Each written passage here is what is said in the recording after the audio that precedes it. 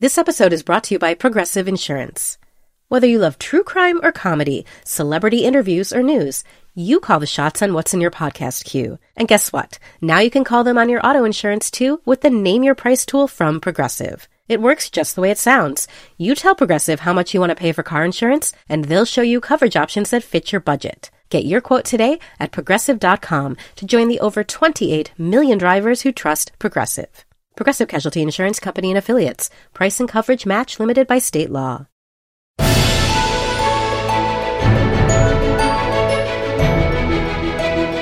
Hello and welcome to Little Gold Men, the award season podcast from Vanity Fair and Panoply. I'm Katie Ritchie, the deputy editor of VanityFair.com, and I'm here in our New York studio with our film critic, Richard Lawson. Hello. And it's just us. Yeah, well, we braved the elements. Yeah, it was The Revenant out there. I think we both slept in a horse carcass last night just to make sure that we could get into the office to record.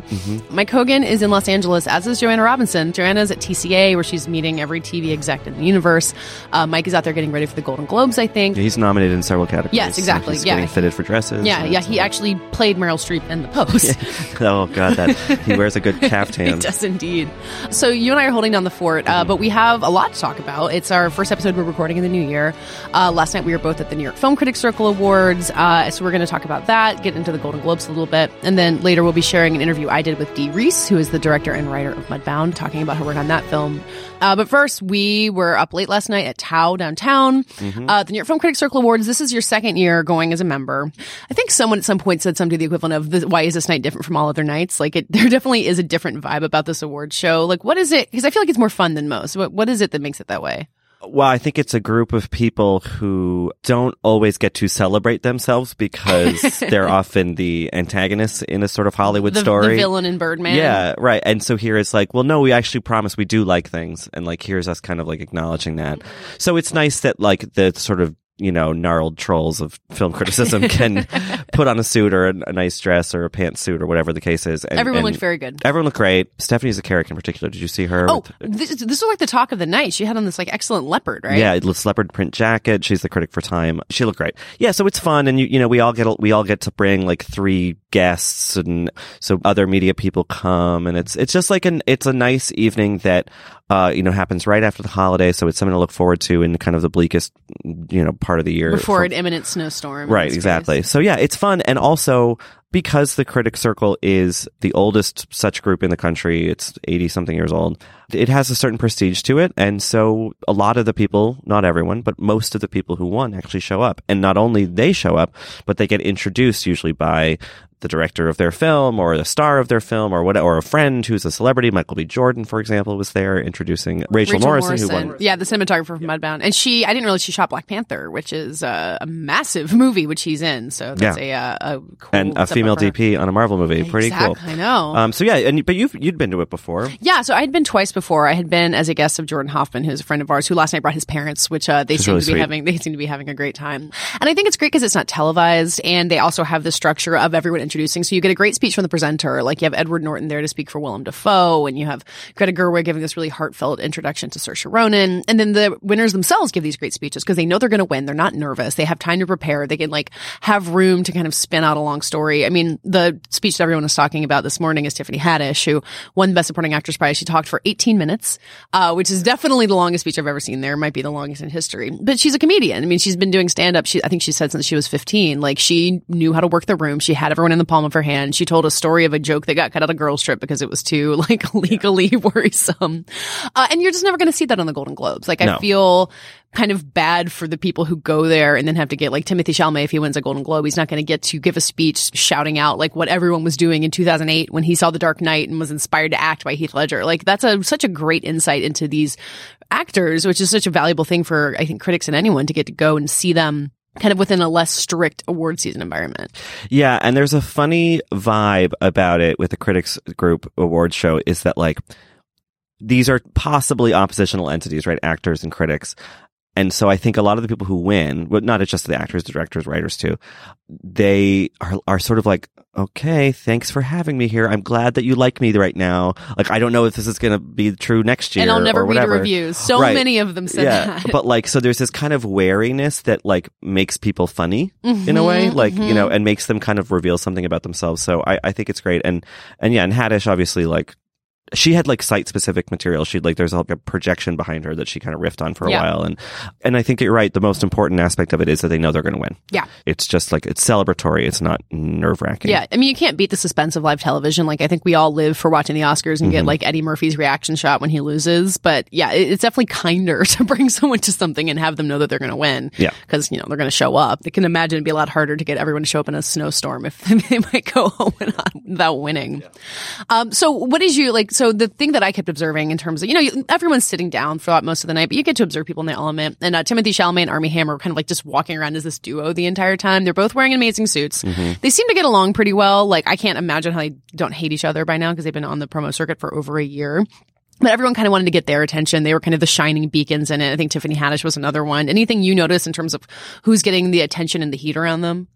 I think that, obviously Tiffany Haddish was big, but like, now that I've, been on this sort of an observer on the circuit with them for this many months, just any time that Chalamet and Armie Hammer show up, it's just like everyone turns toward them and sort of like whispery, and like they just have this kind of buoyant charm, just in sort of physical presence. Like, I didn't talk to them last night, but they kind of command a room. Yeah. They're really good at talking to people. Yeah. And Armie Hammer is gigantic, everyone knows. Timothée Chalamet is also really tall. Like, it's hard to tell because you see him sitting next to Armie Hammer. He's just skinnier. Yeah, he's skinnier and shorter, but like they're both large and you see them and their presence. And they is look known like in a fucking movie stars. I mean, frankly, You know who looked like a fucking movie star who I didn't realize was going to be there was Betty Gabriel, who is in Get Out. Oh my God. She looked incredible. Yeah. And I think you forget because she's very deglammed in the movie, obviously, and you just forget how striking she is. She had on this amazing dress.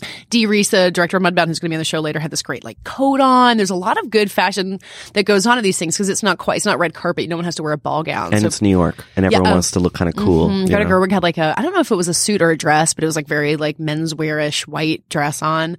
No, people looked great. People gave great speeches. Greta Gerwig was the only one who gave the last speech of the night because she won the Best Picture prize, and she was like, I read critics. I read all the reviews. I always have. And it was like, way to work the room, Greta. Yeah.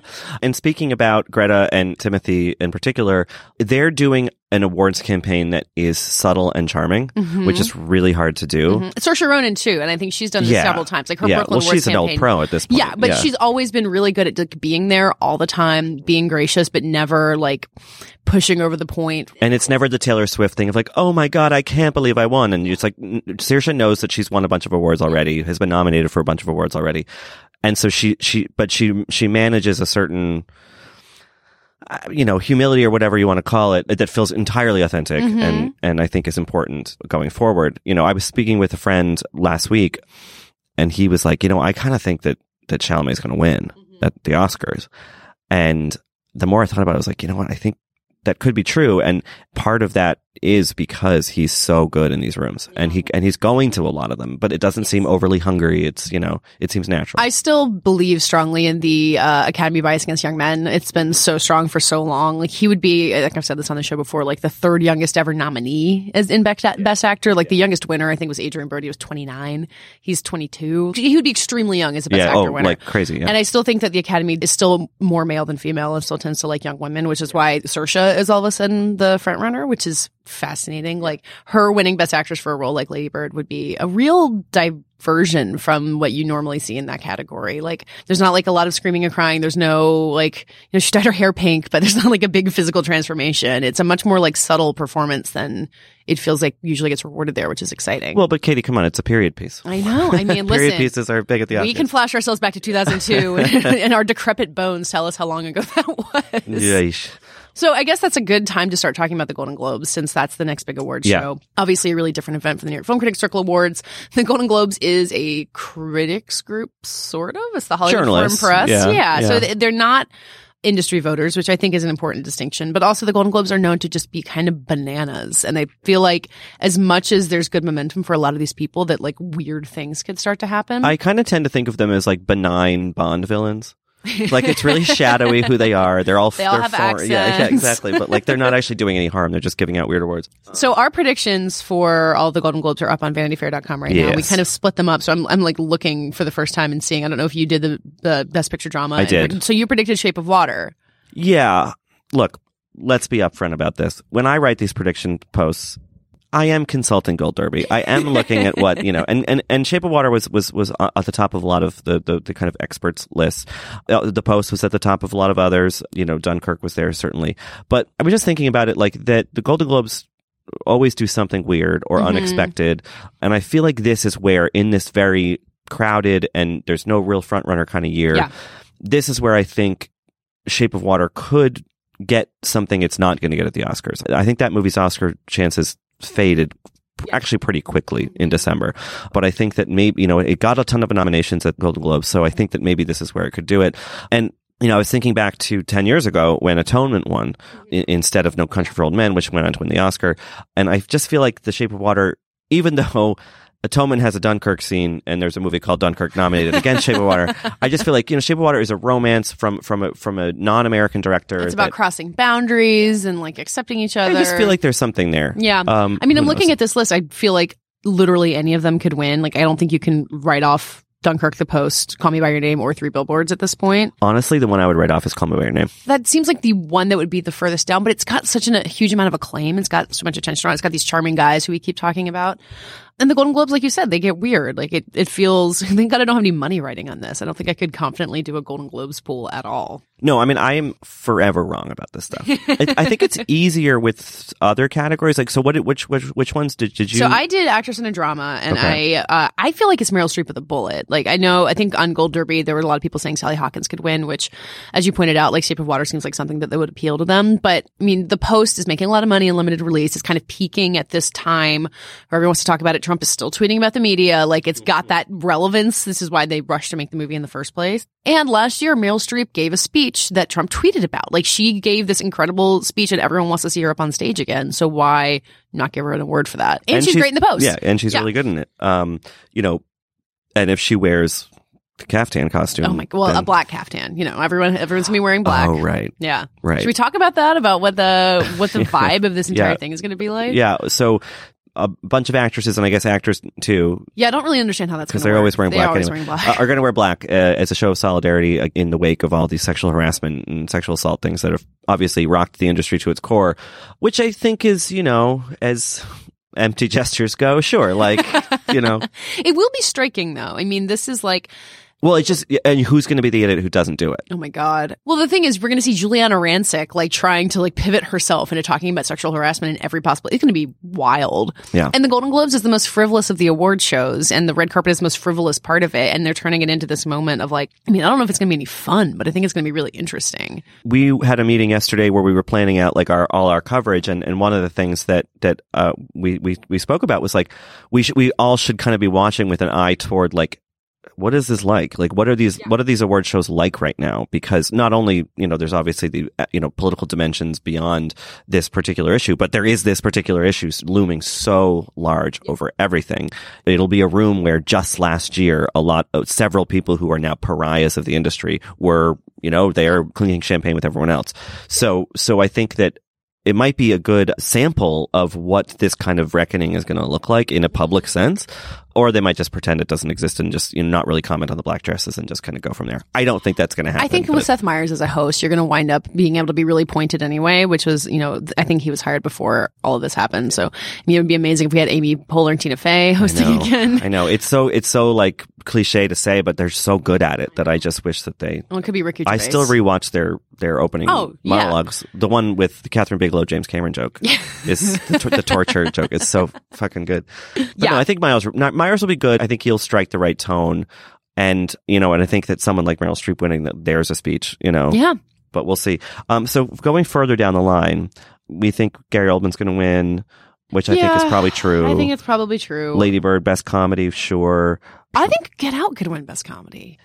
It's not a comedy, which is the problem. Yeah, I think that the rest of this award season, I was speaking with somebody about this last night, is going to be sort of a heartbreaker because there are a lot of categories where it could go to Lady Bird or it could go to Get Out. Yeah. Two movies that people love that both have a certain not underdog exactly, but like neither of them is nothing this year is like a likely Oscar movie, which is what makes it so fun. But yeah, they're going to be competing against each other in like the screenplay category, director, picture. If Greta Gerwig and Jordan Peele both get director nominations like that, I will jump over the moon. I'd be thrilled about that alone, and then Christopher Nolan can win, and that's fine with me. I'm still kind of pulling for Christopher Nolan despite everything. Well, for Christ's sake, it's like I know. Just give the man his nomination. So I did Best Actress in a Comedy, and I went with Saoirse Ronan, but I feel like Margot Robbie could like swing in there at the right moment and take it away. It seems possible to me. I mean, they're both foreign, so if that's a benefit with the Hollywood Foreign Press.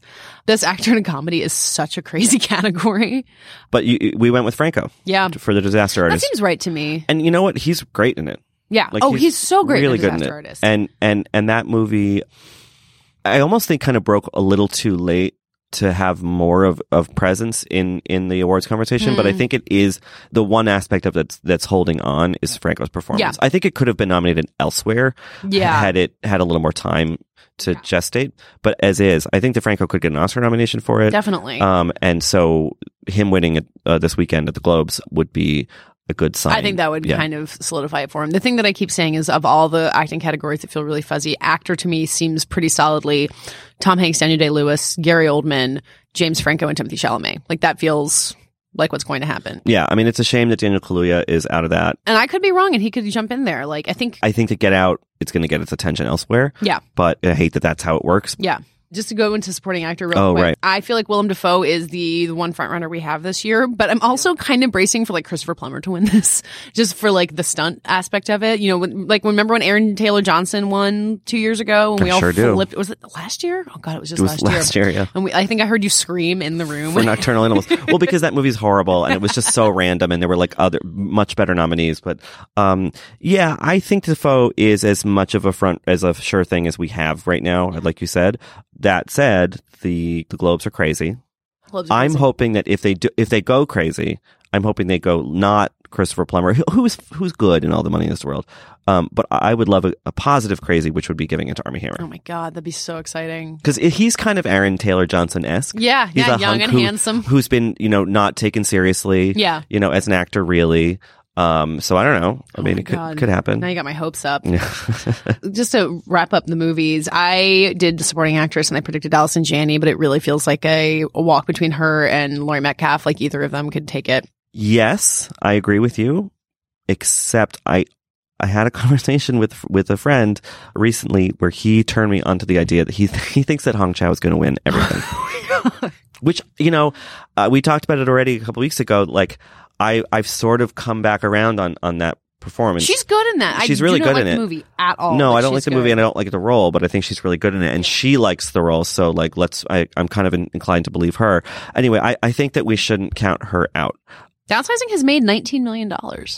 Which is more than I thought. I mean, it's in really wide release. Look at its budget, though. Yeah, no, it costs way too much. But I just there are people seeing it to an extent that I wasn't totally expecting. I mean, the fact that she is so far getting the nominations that way back at Venice before the whole backlash happened, people were assuming she would get. So the narrative actually hasn't changed for her. No, since then. Essentially. But so many other people, I mean, like Mary J. Blige is emergent, and then you have Laurie Metcalf and Allison Janney, these actresses who've been like TV veterans forever. Looking at that 5 nominated, so it's Mary J. Blige for Mudbound, Hong Chow for Downsizing, Janney for Tanya, Metcalf for Lady Bird, and Octavia Spencer for Shape of Water. Is that the 5 that goes to the Oscars? I think you could get Holly Hunter in there, maybe. Yeah. But that would be about it. That would be a 3rd nomination for Octavia Spencer in a very short time, less than a decade. Yeah, I mean, I guess she started with a win, and then what was her second nomination for? For last year for Hidden Figures. Oh, right. I forgot she was the one nominee from that movie. I mean, it should have been Taraji, but yeah. So I mean, I could see that 5 going, but yeah, I think you're right that I think that Octavia Spencer is the swing there. So maybe Holly Hunter gets in there instead. Yeah, because I think The Shape of Water has a lot of good things going for it. Octavia Spencer is very good in it, but she's not the standout part of it by any means. There. Yeah, I mean, it's got, like, that movie has a ton of supporting players, and then Sally Hawkins and all the supporting players. I mean, Richard Jenkins, I think, stands a pretty good chance at a nomination as well, but yeah, it's a large supporting cast, but not a lot of room to break out of it. I mean, that seems, if we're going to go with Shape of Water as Best Picture winner, like, that seems... Well, Del Toro is, a very different filmmaker than Christopher Nolan, but similar in that he's beloved and yet doesn't always get the awards attention that people think he's owed. So in a similar way, I feel like he could. I mean, you know, and it seems like if Christopher Nolan could still win his Oscar and not win the Golden Globe here. Like I don't sense that there's any like he's overdue for a Golden Globe narrative that's going to propel him along here. Yeah, and then there's also screenplay, which I did. And I put 3 billboards for Martin McDonagh. Ooh, that's a tough category. I feel like that movie, I would be surprised if it went unrewarded in some category, just because there are a lot of people who still are really into that movie, even though other people, myself included, and I think you too, have soured on it. But I think the HFPA gave Colin Farrell an acting award for In Bruges, another Martin McDonagh movie. They seem on his wavelength. He's a Irish guy. He lives in London. Three Billboards is a very attention-grabbing screenplay. Like it's got like kind of like Molly's Game in that way, where it's got like a lot of dialogue. It's got a lot of like really kind of showy word sequences, which I think works in a lot of places in the script, and then for me doesn't work as well. And it's a foreigner grappling clumsily with various American societal ills. Yeah. And the HFPA probably is also grappling with those things. I mean, you know, they're non-Americans trying to make sense of America, right? Yeah. And so maybe there's some, you know, sort of camaraderie there. But like I said in the little write-up for the category, HFPA has given Aaron Sorkin a screenplay award twice in the last 7-8 years. So we shouldn't count him out for Molly's Game, although I would be surprised if that happened. But you know, again, they like him. It's interesting thinking about Molly's Game because we've been talking about the adapted screenplay category at the Oscars, how it's basically Call Me by Your Name and nothing else, but Molly's Game is in there too. That's right. So there might be some sense of competition there.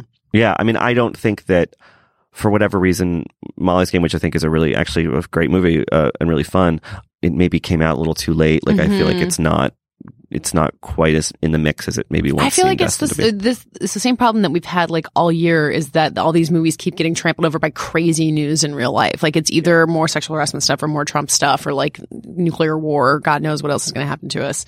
It's a weird year to have awards, but I don't buy into the whole narrative that I don't know if anyone in the industry is actually saying it. The idea of like, why are we even having awards? Like, how can you even have an award show in an environment like this? Like that argument doesn't make sense to me. I think you get to have an award show. You get to give awards to Meryl Streep or Greta Gerwig or Saoirse Ronan and like celebrate these people who are keeping your art form alive when all of these terrible men were doing their best to sink it and use it to their own ill gains. No, I agree. And I think also this year in particular, you know, with a few exceptions, like there are so many good, worthy movies that are smaller and are worth the attention. And I don't, you know, look, is your average Golden Globe viewer somebody who hasn't seen these movies yet? Probably not at this point. I mean, you know, the audience for this stuff is becoming more niche, but any little bit of attention that a smaller movie can get, you know, and any opportunity that we have to sort of publicly praise a movie like Get Out or Call Me by Your Name or whatever it is, you know, or the Post even, you know, I think is valuable. I mean, you know, look, this is all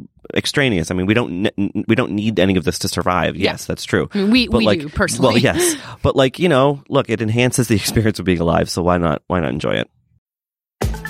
Ever wanted to go inside the Met Gala? I'm Cho Minardi, and this week on The Run Through with Vogue, we take you inside the world's most exclusive and glamorous party. We'll talk about the best looks from the red carpet and everything that happened after. Listen to The Run Through with Vogue wherever you get your podcasts. So now we're going to share the conversation that I had with Dee Rees, who is the writer and director of Mudbound. It is a very large, sprawling family epic that's currently available on Netflix. It's seeable everywhere. Richard, you've seen it as well. It's kind of a remarkable example of a novelistic movie where it kind of captures so many different characters over this kind of like wide swath of the story. It's a true epic. It's a rare thing that is, like you said, available to everybody, and people should go watch it, and they should listen to you speak with this really exciting director who is finally getting some more mainstream attention. Yeah, I think she's the kind of director or filmmaker who you talk to and just gives like really well thought out answers to everything, which is exciting when you just know someone who like puts that much passion into their work, which everyone should do, but it rarely comes across as well in conversation as it does with Dee Rees. So take a listen. In the kind of the award season process, this film has won a lot of ensemble prizes, which is perfect because it's, you know, the definition of ensemble film. But when it comes to individual actors, Mary J. Blige has kind of been the one who's been singled out repeatedly, which is wonderful because she's great in it. But is there ever like a bittersweetness for you where it's like, well, everyone can't get singled out, like that it comes down to one or two actors, whereas the entire ensemble is what makes it work? Yeah, I think all these actors were so generous with each other. In order to have an ensemble, that means like they're like sharing moments, or we're figuring out, okay, whose scene is this? And so a lot of these actors have given their like career best performance. Like Jason Mitchell, like I'm saying, is fucking amazing. And same thing with Garrett Hedlund. And in a perfect world, they'd all be getting supporting actor nods. You know, like that was the whole big thing. Like they're basically going to be competing with each other. So yeah, there's no lead. And like Rob, yeah, like Rob Morgan is Hap. Like Rob is stunning as Hap, and like he's given like this nobility, and he's played this sharecropper we've never seen before. This reading sharecropper, this like dignified sharecropper, this like guy with agency, and like it's a shame like he hasn't gotten more notice. I think Mary deserves every last drop, every last paragraph that's been written about her because she's brilliant. And I think that Carey Mulligan and the guys also deserve notice. To me, is telling about kind of like the process that, you know, maybe critics feel they can only pick one, or people feel like they can only talk about one. But the narrative, I mean, each of these actors individually should be getting recognized, but not just as an ensemble, you know. Yeah. It's like as a director, it's like trying to like pick a kid, like they're all fucking great. Like, I was really interested to read what you said about how you rehearsed with your actors, and you really weren't running lines. You were doing almost therapy sessions. And especially when you had Carey Mulligan and Mary J. Blige, I think you said you sat them together and just told each other back and forth, you have the power, you have the power. Can you talk about why that was the way that you wanted to build those characters and get those actors working together? Yeah, so I wanted to work that way because I like to get to the core of it and the subtext. Like, I want to get to the why you're saying what you're saying. Because to me, if the actors believe and understand the why, or they have like a worldview, then everything else feels organic and feels natural. And so for me, getting into Laura versus Florence, like that was about power to me, where each woman believes the other has power over her. And it's true in a way, like even though kind of like this compassion that begins as like transactional, you know, like in the beginning, Laura is kind of like accepting of Florence because she's getting what she needs from her. And then it maybe grows into some kind of like authentic, like compassion or empathy, but it's still got that edge of like, you know, I'm getting something out of it. Like I'm helping your husband's broken leg because I need you to come back and help my kids. But like, I just thought that for Laura, she feels that Florence has the power because Florence is able to heal. Florence is the difference between like life and death. Like Florence has like know-how and capability that she doesn't have. And even though Florence doesn't necessarily have a choice on whether to participate in that transaction, Florence still has a power, like in her know-how. And then for Florence, like Laura obviously has a power. She's a power of her whiteness in a way. She's a power of her status. You know, she could make things difficult for Florence, or she could make life easy for Florence. But that's kind of like balanced by the fact that Laura like needs something out of her. So I just wanted to kind of have the two women kind of bounce that thought off each other. You have the power. No, you have the power. To put them like in the worldview and like in like the mindset of Lauren Florence. And like to me, like that was the core of that relationship. So if every interaction then is about this kind of like bartering of power, then it kind of like informs the lines and we get the tension that's underneath there. Yeah, I think when we especially try to tell stories about the past, we try to think of it in terms of the Klansmen and then like the good white people, or like kind of let the myth of that exist. And it seems like in this movie, you're really trying to tear that down as much as possible. And to recognize that these people were living in such close quarters, were so dependent on each other, but didn't like there's such a huge gray area between the Klan and everybody else who was there. I mean, is that part of your writing process? Is that there from the beginning? I mean, it seems pretty essential to how the movie works. Yeah, for me, it had to be layered. It couldn't be like the bad, evil Klansmen and then the good, respectable white people. For me, it's about layers. Like everybody's participating in this system of oppression. Everybody's participating in racism, but in different ways. And one, you know, isn't necessarily more dangerous than another. So, you know, Henry's not calling names or making Ronzel go out the back door, but he is participating in like commerce and saying, okay, Hap, come go into debt. And then like with Jamie, by pretending he doesn't see it, or by saying, come sit by me, he's not kind of attending to like the dangerous realities of that for like Ronzel. He's not understanding like, oh, I could be signing your death warrant by imposing this closeness. And so, you know, they're each participating in racism. They all have currency. And it seemed like that was the nuanced way to think about it. It's like currency that all these characters have. It's just that they spend it differently. Mm-hmm. So it's like there's some obvious things like Pappy and the Klan. That's like a flaunting. It's in your face, you know, call your name, go out the back door. But then there are the subtle gradations that are equally hurtful. Like it's Laura's like lack of imagination. Like when she asked Florence to come work for her, she can't imagine that Florence has anything better to do. She can't imagine that why this wouldn't be a good deal for Florence. and that Florence could be like in danger, like in her house. I think by making it more layered, everyone's participating, everyone's racist in the film. It's just manifest in different ways, and the different forms are equally dangerous or hurtful for the Jackson family. Rachel Morrison's cinematography has been really justly celebrated in this film. And I thought it was interesting that you talked about not just how, it's beautiful and capturing these landscapes, but that it's filmed differently depending on whose perspective we're seeing, especially the way that the land is filmed. And can you talk about just alone keeping track of that and like knowing whose perspective you're in when you're operating the crane, and why, and how you managed to get that to come across? It's just a way of kind of like trying to think about the characterizations and think about how people see the landscape. And again, like getting into like worldview, basically, like how can we inform Hap's worldview through the photography versus like, Henry's. And even when Hap has his moment where he has the monologue about, deeds and wanting to own land, like this kind of like sunsetty, streaky thing, there's still an element of like unreachableness, like of impossibility to that. It's like this impossible beauty, like it's impossible to have. So Henry is one of the few characters that we shoot against a lot of green, So we get that for him, the land is beautiful, the land is verdant, the land is rich, there's a possibility. And with Hap and the Jacksons, we mainly shoot them against brown. So like the land becomes futility.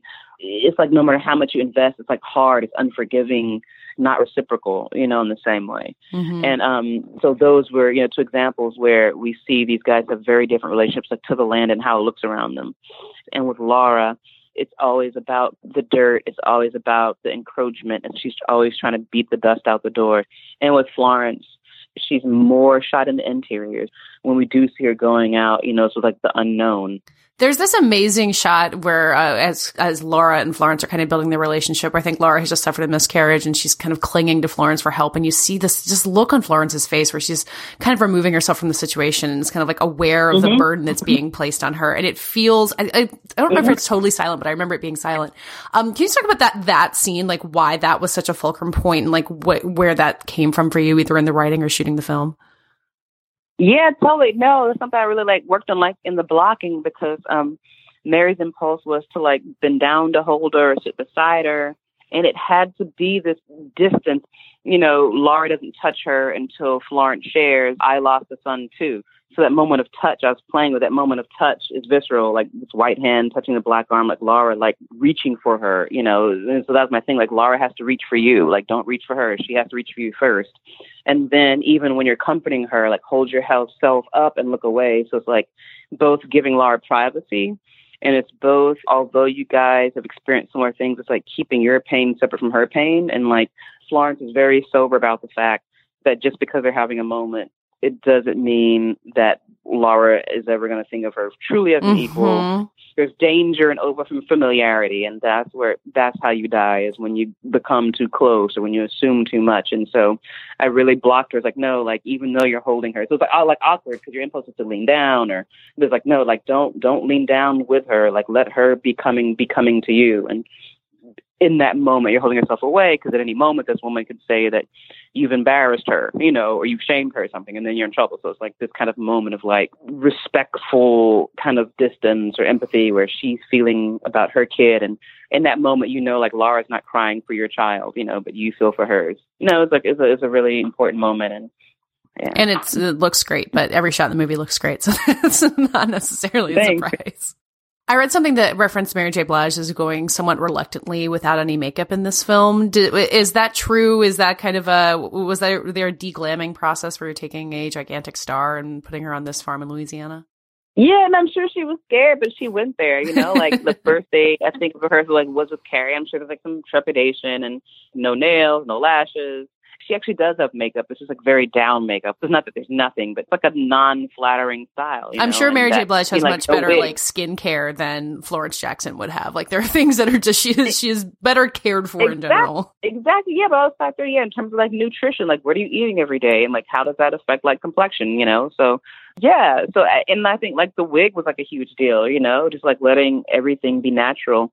And Mary like went along with it. A lot of stars wouldn't have. They would have said, yeah, I hear you, but I'm going to bring my personal wig maker on. You won't know the difference. But Mary was really brave in that way because she's kind of casting aside I think what her fans might expect or what her fans might think, and really allowing herself to sink into character. And even like some people think, oh, the glasses are like a vanity thing. I'm like, no, that was like a character style. And like, this is based on an image of a sharecropping woman that I had and like wanted to put her in. And Michael Boyd, you know, has this reference photo, this sharecropping woman with these dark glasses holding a baby. And the glasses become part of the characterization. Like Florence is like unknowable. She presents this very kind of reserved exterior, but she's deeply vulnerable, deeply empathetic, and seeing everything inside. And so I just wanted all that to kind of play into who she was and kind of like how she kind of navigated the world. Thank you so much. I really like talking to you. I really kind of want to get into like every single shot at a certain point, like when you start talking in that much detail. Yeah. So thanks for indulging me. We'll do shot by shot. That'll be great. just do the commentary track. All right. Thanks so much. Okay. Bye. Bye.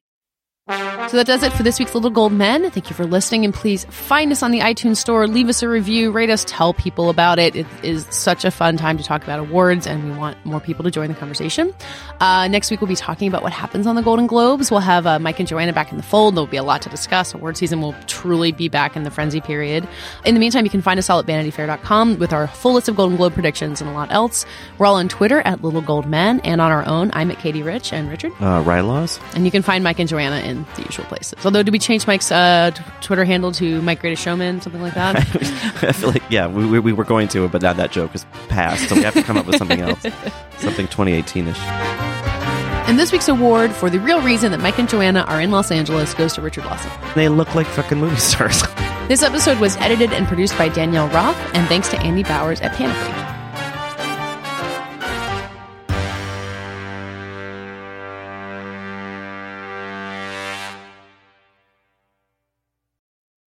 Hi, I'm Jeremy Larson, the reviews director of Pitchfork, and this podcast is supported by Pitchfork Music Festival. Pitchfork Music Festival will take place July 19th through the 21st at Union Park in Chicago, Illinois. This year's lineup features Jamie XX, Alanis Morissette, Black Pumas, Carly Rae Jepsen, Brittany Howard, J. Paul, Muna, Jessie Ware, 100 Gex, and many more. The festival also features diverse vendors as well as specialty record, poster, and craft fairs, and works to support local businesses while promoting the Chicago arts and food communities as a whole. For more information on tickets and lineup, visit pitchforkmusicfestival.com.